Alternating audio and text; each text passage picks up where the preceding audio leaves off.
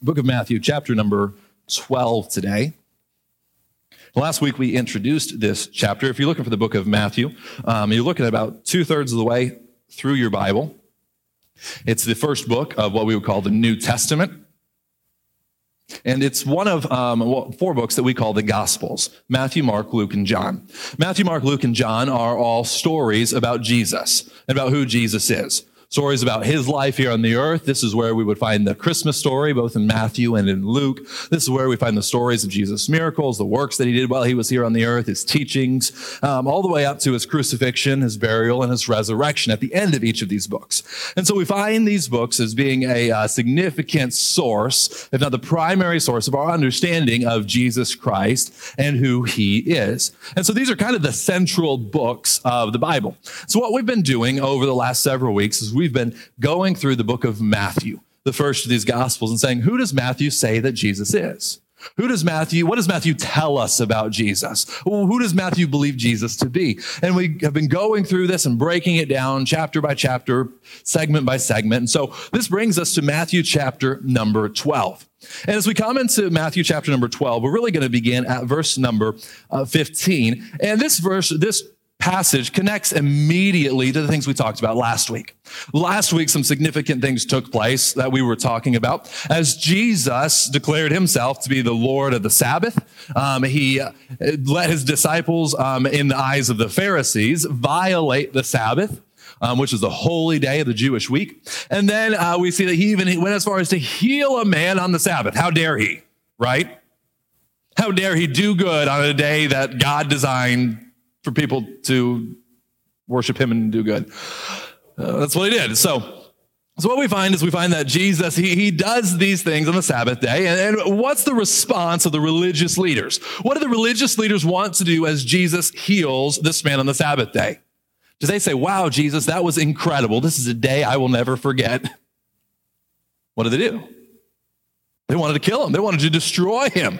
They wanted to tear down his reputation and speak ill of him. And ultimately, we know that this destroy. It's not just metaphorical, but literally bring it into his life. And so watch where we're going now in verse number 15.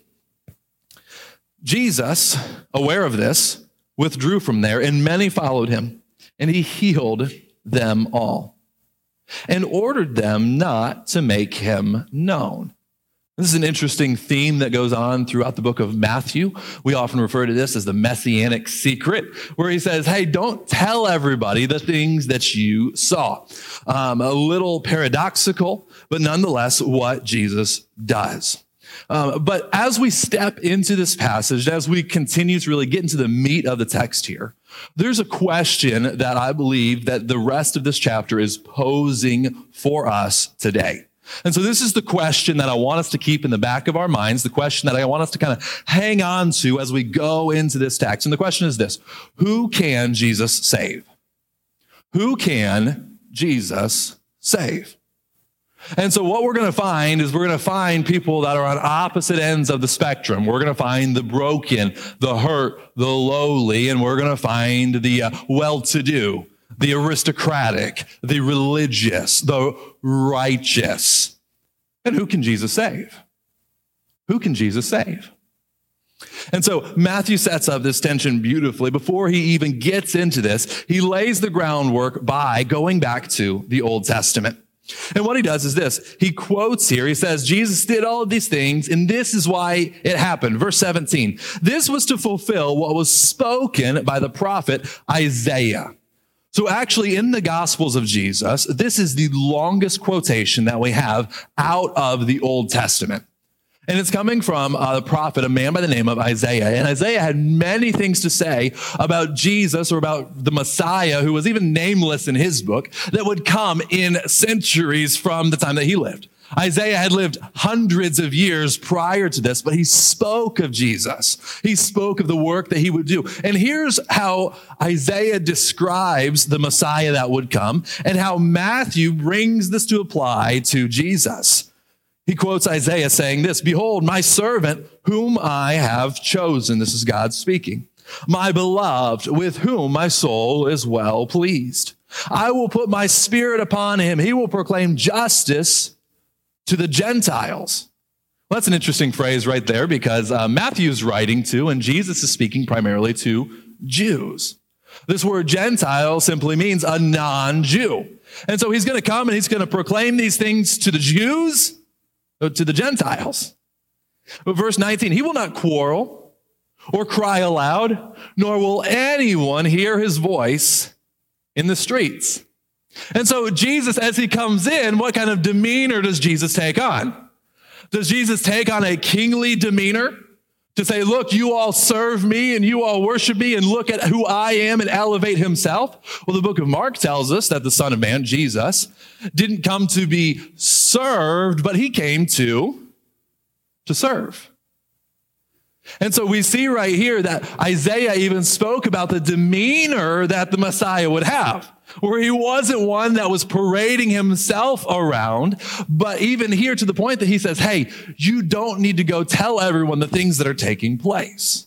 And there's more to that story. We'll get to it. We'll uncover it in a deeper way as we progress through the book of Matthew. But what else does he say here as he begins to address who Jesus can save? He says this in verse 20. A bruised reed he will not break. A smoldering wick he will not quench until he brings justice to victory. And in his name, the Gentiles will hope. Here's the metaphor that he's giving here. A bruised reed he will not break. Could you imagine, as a farmer, you go into let's say a cornfield. We've got corn in our neck of the woods, right? And so let's say you go into a cornfield, and this is prior to the corn growing and actually bringing the fruit. Imagine going to a stalk, and a stalk has been broken over. Well, how good is that stalk going to be come harvest time? Is it going to bring this great harvest of corn? Well, no, it's been broken, right? And so oftentimes, especially in this day, they're not dealing with corn, often wheat that they're handling. And these stalks of wheat, they would break off before the fruit was born. Well, they're worthless now, right? And so they go through and, tear them off. Maybe give the plant a chance to grow again.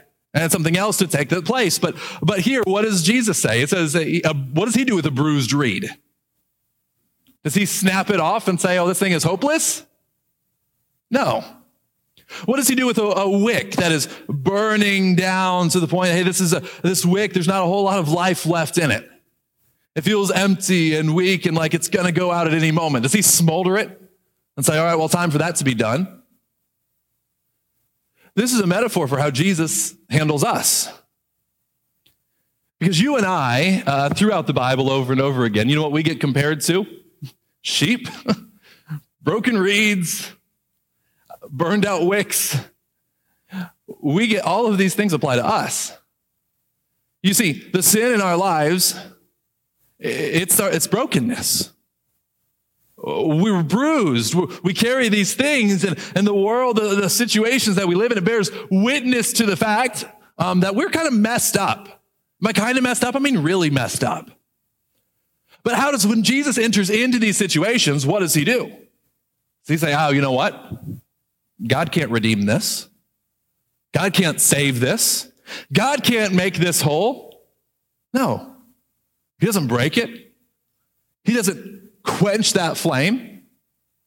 But instead, what does he do?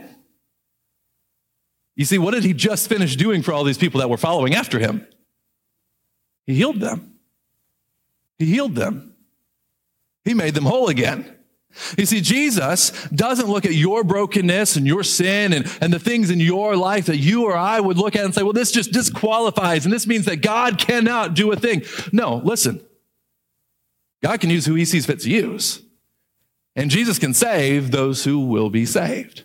And that's what we're going to continue to see as we walk through this passage. So we see Isaiah, and we see him quoted even to the point where he says this, in his name, the Gentiles will hope. And you have to understand that Isaiah, being a Jew, writing during the period of exile. So understanding that the Jews have now been displaced from, and that they're about to go through this thing that it's going to look like these Gentiles are even more wicked than we thought they were in the first place.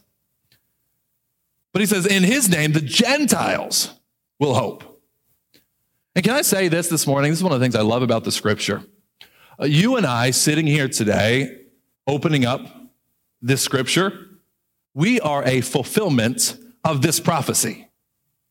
Because you and I sitting in this room today, there may be a couple of us with some Jewish ancestry, but most of us would fall under the Gentile category. And if you're in here today and you hope in the name of Jesus, you are a part of the fulfillment of the prophecy of Isaiah that happened almost 3,000 years ago. Because he said the Messiah is going to come and he's not just going to stick to the Jews, but the Gentiles are going to begin to hope in his name. And so we should be grateful that this is part of who Jesus is and that the message of Jesus, the Messiah, isn't limited to one demographic of people, but it's spread about throughout the whole earth. And so we are part of what is taking place here. And so before we continue on, what I want you to understand this is that Jesus can and Jesus does bring fruit through your brokenness. Jesus can bring fruit through your brokenness. You see, you and I, we don't always understand how things are going to work out. In fact, if we're honest with ourselves, most of us, all of us, don't understand how things are going to work out, right? Who can, with perfect accuracy, predict what's going to take place tomorrow? Which of us? Well, none, right? We're incapable of that. That's beyond you and that's beyond me, and that's okay because it's not beyond our God.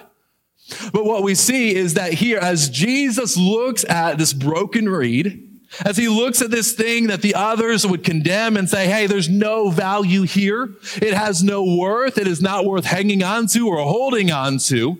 Jesus looks and says, oh, I can bring fruit out of that. I can work with that. I can heal that and make that whole, because that's what Jesus does. And let me help you understand this. If Jesus wasn't looking for broken people, none of us would be sitting here today. Because if you're new to our church, if this is your first time, your second time, your third time visiting with us here, you're our guest, we're glad that you're here. This is a church filled with broken people. Anyone object to that? No, this is a church that will admit to that. I will admit to that. If this church were not filled with broken people, I would not belong here. Right? Thank you guys for not amening too loud right there. So I felt it coming, and you guys, thank you. Thank you. But it's true. If this church were filled with perfect people that never had that sin, that pain, that hurt, I would not belong within this church because I am a part of a sin-filled world. I experience that, you experience it, we all do. But as Jesus steps into our lives, he says, hey, listen, that sin, it's not the end of your story. There's still things that need to take place. There's still works that I can do even in the middle of this brokenness. But we see some stern words here first before he brings us full circle. Watch what he says in verse 22. Then a demon-oppressed man who was blind and mute was brought to him, and he healed him. Okay, can we all agree? Good thing? It's a good thing. A man who is demon-oppressed, blind, mute, can't speak, can't see, is brought to Jesus. And Jesus healed him so that the man spoke and saw. And all the people were amazed. And they said this, watch, can this be the son of David? The son of David here is referring back to what we would call the Davidic covenant. David, the great king of Israel. God had promised that there would be a king who would sit on the throne of David forever. There would be one king that would fulfill this promise that God made to David. And so they began to look at each other and say, can this be the one that's come to fulfill this promise? Can this be the Messiah that God has finally sent to us? Is this possible that he is here? And watch what takes place. The Pharisees heard it. You see that first word of verse 24. But when the Pharisees heard it, they said, it is only by Beelzebul, the prince of demons, that this man casts out demons. This is the second time that Matthew records this accusation. He says, no, he's not from God. It's by demons that he's casting out demons. The second time they bring this accusation to Jesus. So the first time wasn't enough. The refutation was not enough. The signs, the wonders that they saw afterwards were not enough. But what does Jesus say? How does Jesus respond to this? He responds to it this time a little more directly, actually much more directly. Verse 25, knowing their thoughts. I love that because they're speaking this among themselves. They're not going to Jesus and saying, Jesus, we think you're doing this by the prince of demons. Not this time. They did it once. They didn't want to do that again. But Jesus, knowing their thoughts, said this: every kingdom divided against itself is laid waste. No city or house divided against itself will stand. If Satan casts out Satan, he's divided against himself. How then will his kingdom stand? And if I cast out demons by Beelzebul, by whom do your sons cast them out? Therefore, they will be your judges. But if it be by the Spirit of God that I cast out demons, then the kingdom of God has come upon you. And this is what they didn't like. This is what they wanted nothing to do with. Is they wanted nothing to do with the idea that this could be from God, that these things were taking place. And so they already made up their mind that the devil was casting out the demons and that he was divided against himself. And so they said, hey, listen, it's divided again. And then Jesus, I love how Jesus answers that. We read over it just really quickly, but he says, if I'm casting them out by demons, who are your sons casting them out by?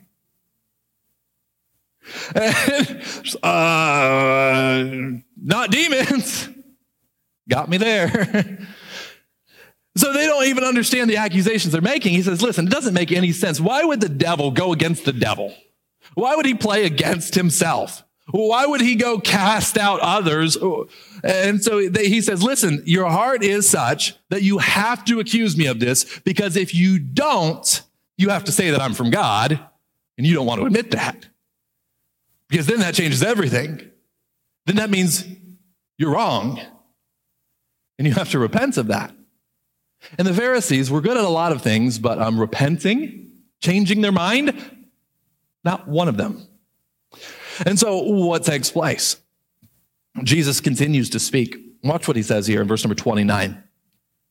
Or how can someone enter into a strong man's house and plunder his goods unless he first binds the strong man? Then indeed he may plunder his house. Whoever is not with me is against me. Whoever does not gather with me scatters. Therefore, I tell you, every sin and blasphemy will be forgiven people, but the blasphemy against the Spirit will not be forgiven.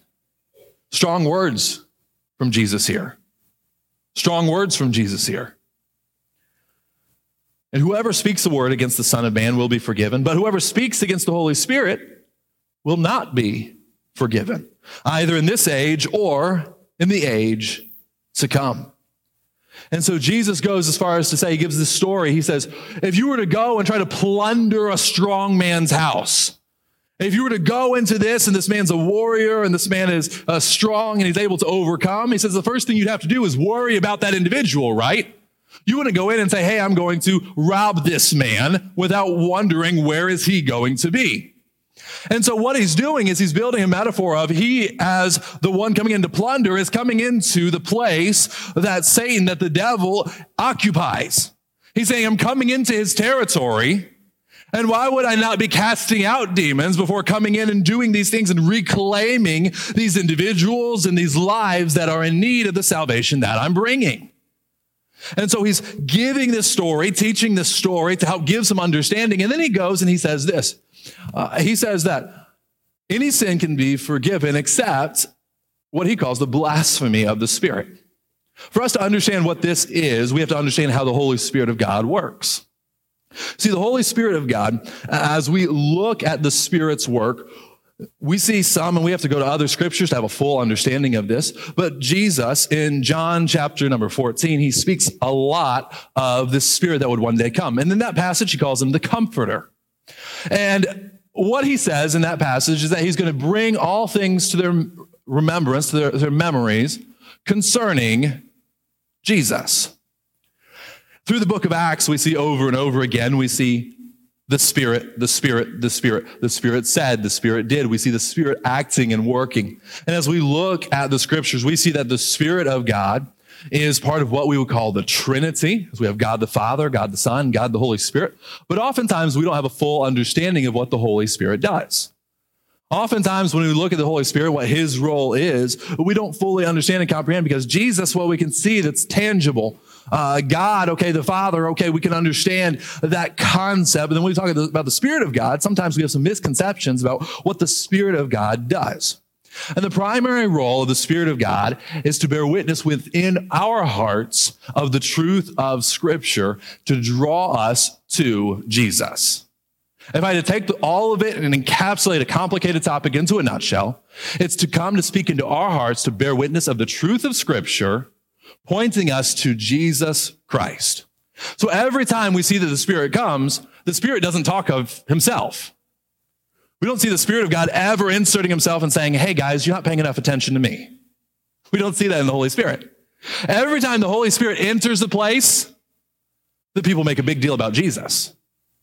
Every time. You want to know if you're Spirit-filled? Do you make a big deal about Jesus? Go through the book of Acts, find a place that you don't see that taking place. When the Holy Spirit moves, Jesus is spoken big about. And so then what is a blasphemy against the Holy Spirit? So Jesus is coming and Jesus says, hey, listen, you can even reject me, which is kind of an interesting thing to say as he says, you can reject me, but you can't reject the Holy Spirit. That's a step too far. What's taking place during this time, I believe from my study of the scriptures, that Jesus, as he's speaking, there are those who are skeptical of the message of Jesus from the external influence. There are times that you and I, we see something or we hear something from the outside and we have to say, do I really accept it, understand and believe that? We look at it through a lens of skepticism, right? We should. If you believe everything you hear, can we say you're a fool, right? We ought to look at things with some discernment. But there comes a time, especially when it comes to the gospel of Jesus Christ, that the Holy Spirit takes hold of that and begins to testify inside of us that the things that we are hearing are true. And the Holy Spirit begins to move and speak. And now it's not just coming from externally, but our heart is beginning to bear witness and become a testimony of the work that Jesus Christ has done on our behalf. And I believe this is the distinction that Jesus is making. It says you hear the truth, you hear one thing, and immediately you don't. Yes, understand that oftentimes it takes dozens of times for people to hear the gospel of Jesus before they make a decision to follow after him. So just because the first time someone hears, it's not a rejection, but it takes time for the Holy Spirit to do his work. But understand this very seriously. I believe that by the time this has taken place, Jesus is speaking to those Pharisees, and he's speaking to them sternly. Because by this point, the Holy Spirit's been doing work in their lives. They've seen, they've heard from the scriptures, their hearts have been convicted. This is not a day later, this is weeks, months, multiple instances interacting with Jesus later. And yet they're still coming at Jesus and saying, he's Beelzebul, he's the devil. Does Jesus condemn them the first time they say this? Well, he corrected them, right? But he doesn't begin to speak about blasphemy against the Spirit then, but now he does. When the Holy Spirit of God moves in our hearts and our lives to pursue Jesus, we must be quick to respond to that invitation. See, the Holy Spirit of God brings about and helps us to understand the truth of the gospel. And we reject that Holy Spirit that's coming from internal. What other witness are we going to turn to? When both the external and the internal are saying the same thing and drawing us to Christ, and we're not willing to step out by faith and accept, what other hope is there for us? And so Jesus gives these very stern words, and then he continues in verse number 33. Either make the tree good and its fruit good, or make the tree bad and its fruit bad, for the tree is known by its fruit. You brood of vipers. What is he speaking of when he says vipers? It's not just snakes that we don't like, all right? Anyone in here love snakes? All right? All of three of you? Okay, you guys need to start a club somewhere else. How many of you guys in here, snakes are just terrifying? You just like hate snakes. It's like top 5 fears. All right, super. Well, you guys won't believe what I have here today. I'm just kidding. I'm just kidding. It's not that kind of church. To say it. So he says brood of vipers. So this isn't like a garden snake, right? Like, I can deal with the little garden snake and you're fine. It's, I don't love it, but whatever. Vipers, they're venomous. That's why that's a distinction he's making. He says, you're spewing poison. You're bringing death. And so he says, you brood of vipers. How can you speak good when you are evil? For out of the abundance of the heart, the mouth speaks. The good person out of his good treasure brings forth good. The evil person out of his evil treasure brings forth evil. I tell you, on the day of judgment, people will give account for every careless word they speak. For by your words you will be justified, and by your words you will be condemned. And so in this, he begins to go into this analogy about a couple of different types of fruit. And Jesus says, even right now, as you are trying to condemn me, you are condemning yourself. Even now, as they're trying to condemn Jesus, this is what the Pharisees are doing. They're condemning themselves. Because why? What does he say? Look at the end of this paragraph. I tell you, on the day of judgment, people will give an account for what? Everything they intentionally say? For the things that they say in public. Is that what this verse says? For the things they say when they are around other people? No. For what? Every careless word they speak. For by your words you will be justified, and by your words you will be condemned. And understand this. When we speak ill of others, we reveal more about ourselves than we do about them. Every time. When we speak ill of others, we expose more about us than we do about that person. And I want you to hear that, because I also want you to hear that when you hear others speaking ill, they're speaking of themselves in so many ways. Oftentimes what we're going to see is the heart of that individual. Because we're going to be judged by every idle word. I mean, that's a serious account. Every word that we say, even carelessly. And if you think the Bible doesn't care about the things that we say, just the things that we do, hey, listen, these are the words of Jesus right here. And then I would encourage you, when you're done reading this, go to the book of Proverbs and search for all the times that you see the words tongue, that you see mouth, that you see words. Because over and over and over again, the author of Proverbs writes and he speaks about the wisdom and the foolishness that's found within the tongue.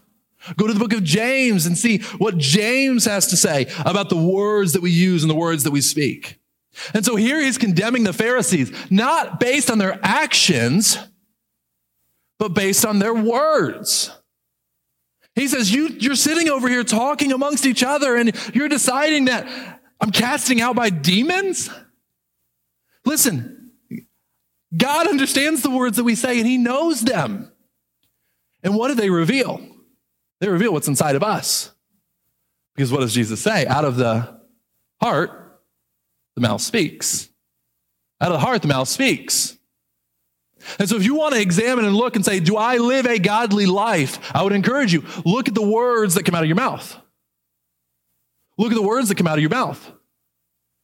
Don't start chalking up and saying, well, I attend church and I do this thing and I do that thing. And I look at the words that come out of your mouth. Because that's the criteria that Jesus is giving us here. And do those words justify you or do they condemn? It's something that we have to seriously consider.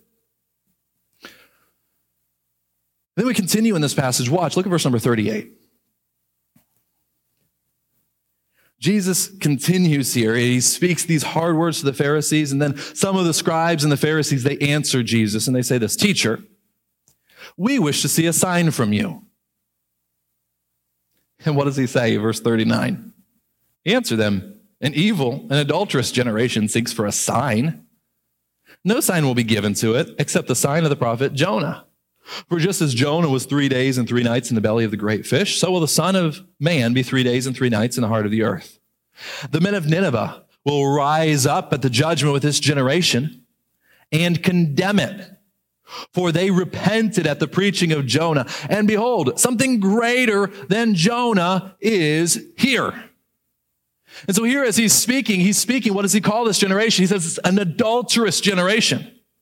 These are words that are used throughout the minor prophets, including the book of Jonah, to describe those who have turned away from God to serve idols or other gods.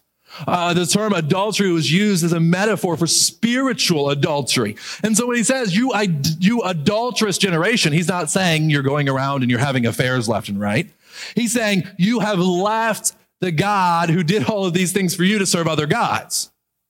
Now, as he's speaking just to the Pharisees are very strict when the scripture says no graven images. They don't have any kind of pictures, graven images, nothing like that could ever be interpreted as a graven image or an idol. In their minds, they have followed this law to the letter. And yet Jesus is coming in and Jesus is saying, listen, you have taken those physical idols that your ancestors left, and you haven't traded them for the true God. You've traded your physical idols for spiritual ones. You're adulterous in a totally different way. Just because there's not a shrine or a high place in your home that you go and you bow down to an idol doesn't mean that your heart is not filled with idolatry. And so he says, listen, you're coming to me and you're begging for a sign. After everything, you want a sign? He says, I'll give you a sign. That's the sign of the prophet Jonah. Just as Jonah was 3 days and nights in the belly of the great fish. And here's what he says. Jonah went to Nineveh after this, if we remember the story from the book of Jonah. Jonah goes to Nineveh, and what does Nineveh do in response to the preached word of God? They repent. And this is Nineveh. Nineveh was the most wicked city on the planet. I mean, this place was vile, it was corrupt, it was violent. And yet they repented. And he says, in the day of judgment, Nineveh is going to stand up and Nineveh is going to condemn you. Because they responded to Jonah, and I, Jesus, am a greater than Jonah. Jonah was shadow. He was looking forward to these things. I am the substance that Jonah was pointing to. And yet you're rejecting. And then he continues. And he says, not only that, he says, the queen of the south will rise up at judgment with this generation and condemn it. For she came from the ends of the earth to hear the wisdom of Solomon. And so this is a story about a woman, the queen of Sheba, who comes to Solomon. Back in the Old Testament, and Solomon, the great king of Israel, had so much wisdom that she heard of this wisdom. And she came to see Solomon and to hear his wisdom and to gain wisdom from him. And so she traveled all the way from her home to come, and she went to see Solomon. And so he's saying, this queen, she's also going to rise up and judge you. She traveled out of her way to come see Solomon. Here, I am right in front of you, a greater than Solomon, and you want nothing to do with me. And so he's speaking these things to a generation who their hearts were just trading the physical idols for spiritual ones. Verse 43, he continues, when the unclean spirit had gone out of the person, it passes through waterless place seeking rest, but finds none. Then it says, I will return to my house from which I came. When it comes, it finds the house empty, swept, and put in order. Then it goes and brings with it 7 other spirits more evil than itself, and they enter and they dwell there. And the last state of that person is worse than the first. So also it will be with this evil generation. And so he's speaking of this generation now that in many ways the demons have been cast out. They had once been this physically idolatrous generation, and their ancestors had fallen into these sins, and then God had allowed this exile and brought them back, and the law had been restored, and the temple rebuilt, and these wonderful things had happened. And he says, hey, you know what the thing is when these demons come back, they're worse than they were before. And so he's speaking of this generation in terms of these demons. He's saying, listen, your sin now is worse than your ancestors were, because look where you are.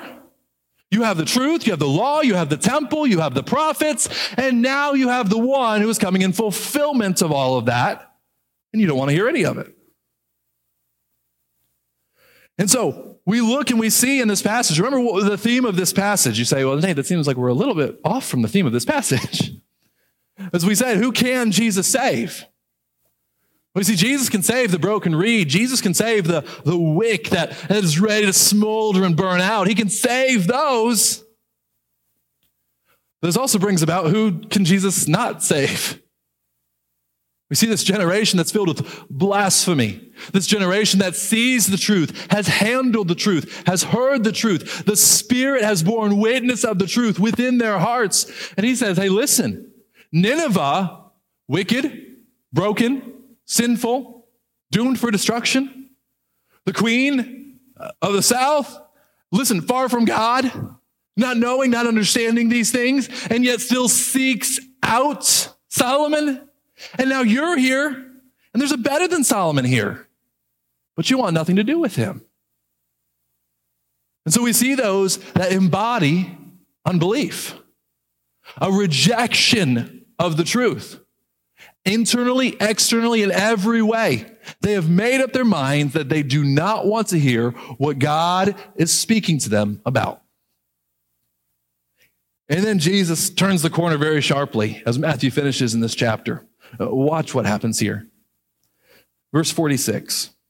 While he was still speaking, okay, and so there's no time gap here. While he was still speaking to the people, behold, his mother and his brothers stood outside asking to speak with him. And so Jesus is teaching, Jesus is speaking, and he's saying, here's the thing, it's in the middle of these words that we would look at and we say, wow, these are really harsh words, right? And he's not mincing anything.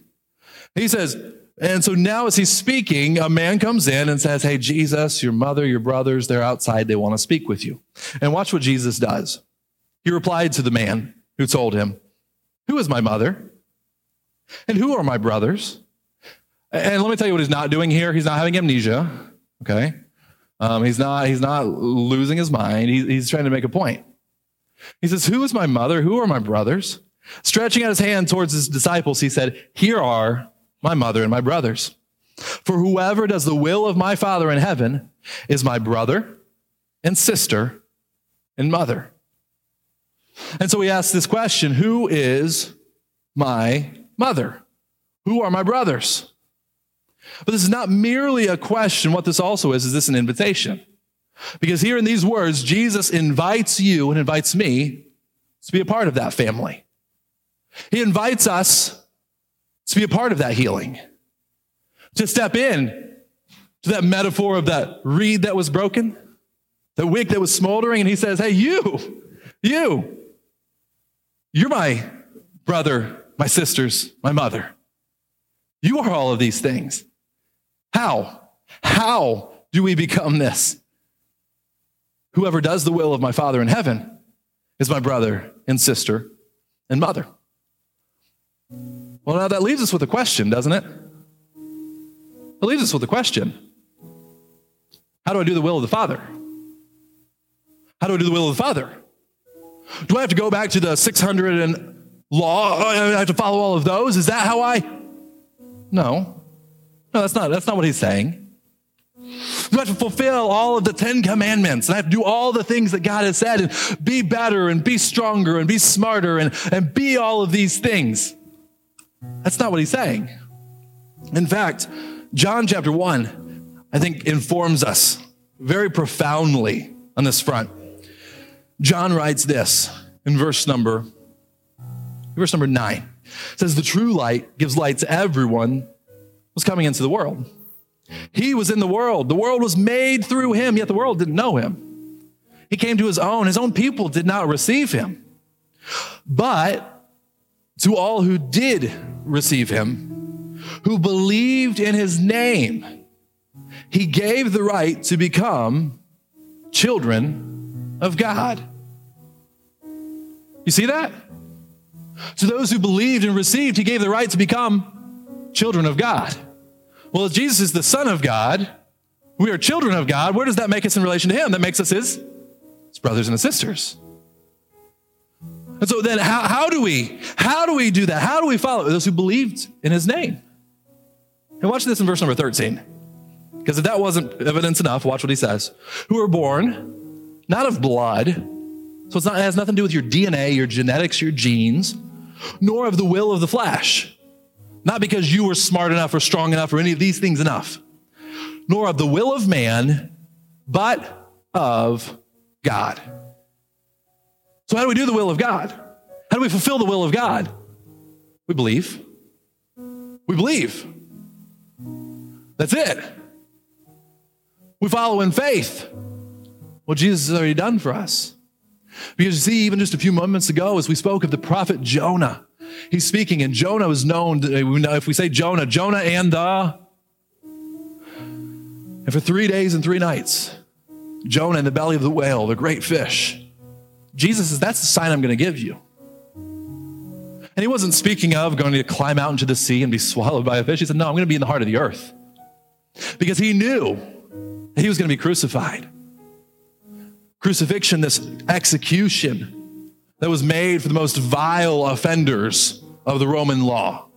Those who were insurrectionists and violent towards the Romans, that's who got crucifixion. Well, was Jesus any of those things? No. Why did he go to the cross?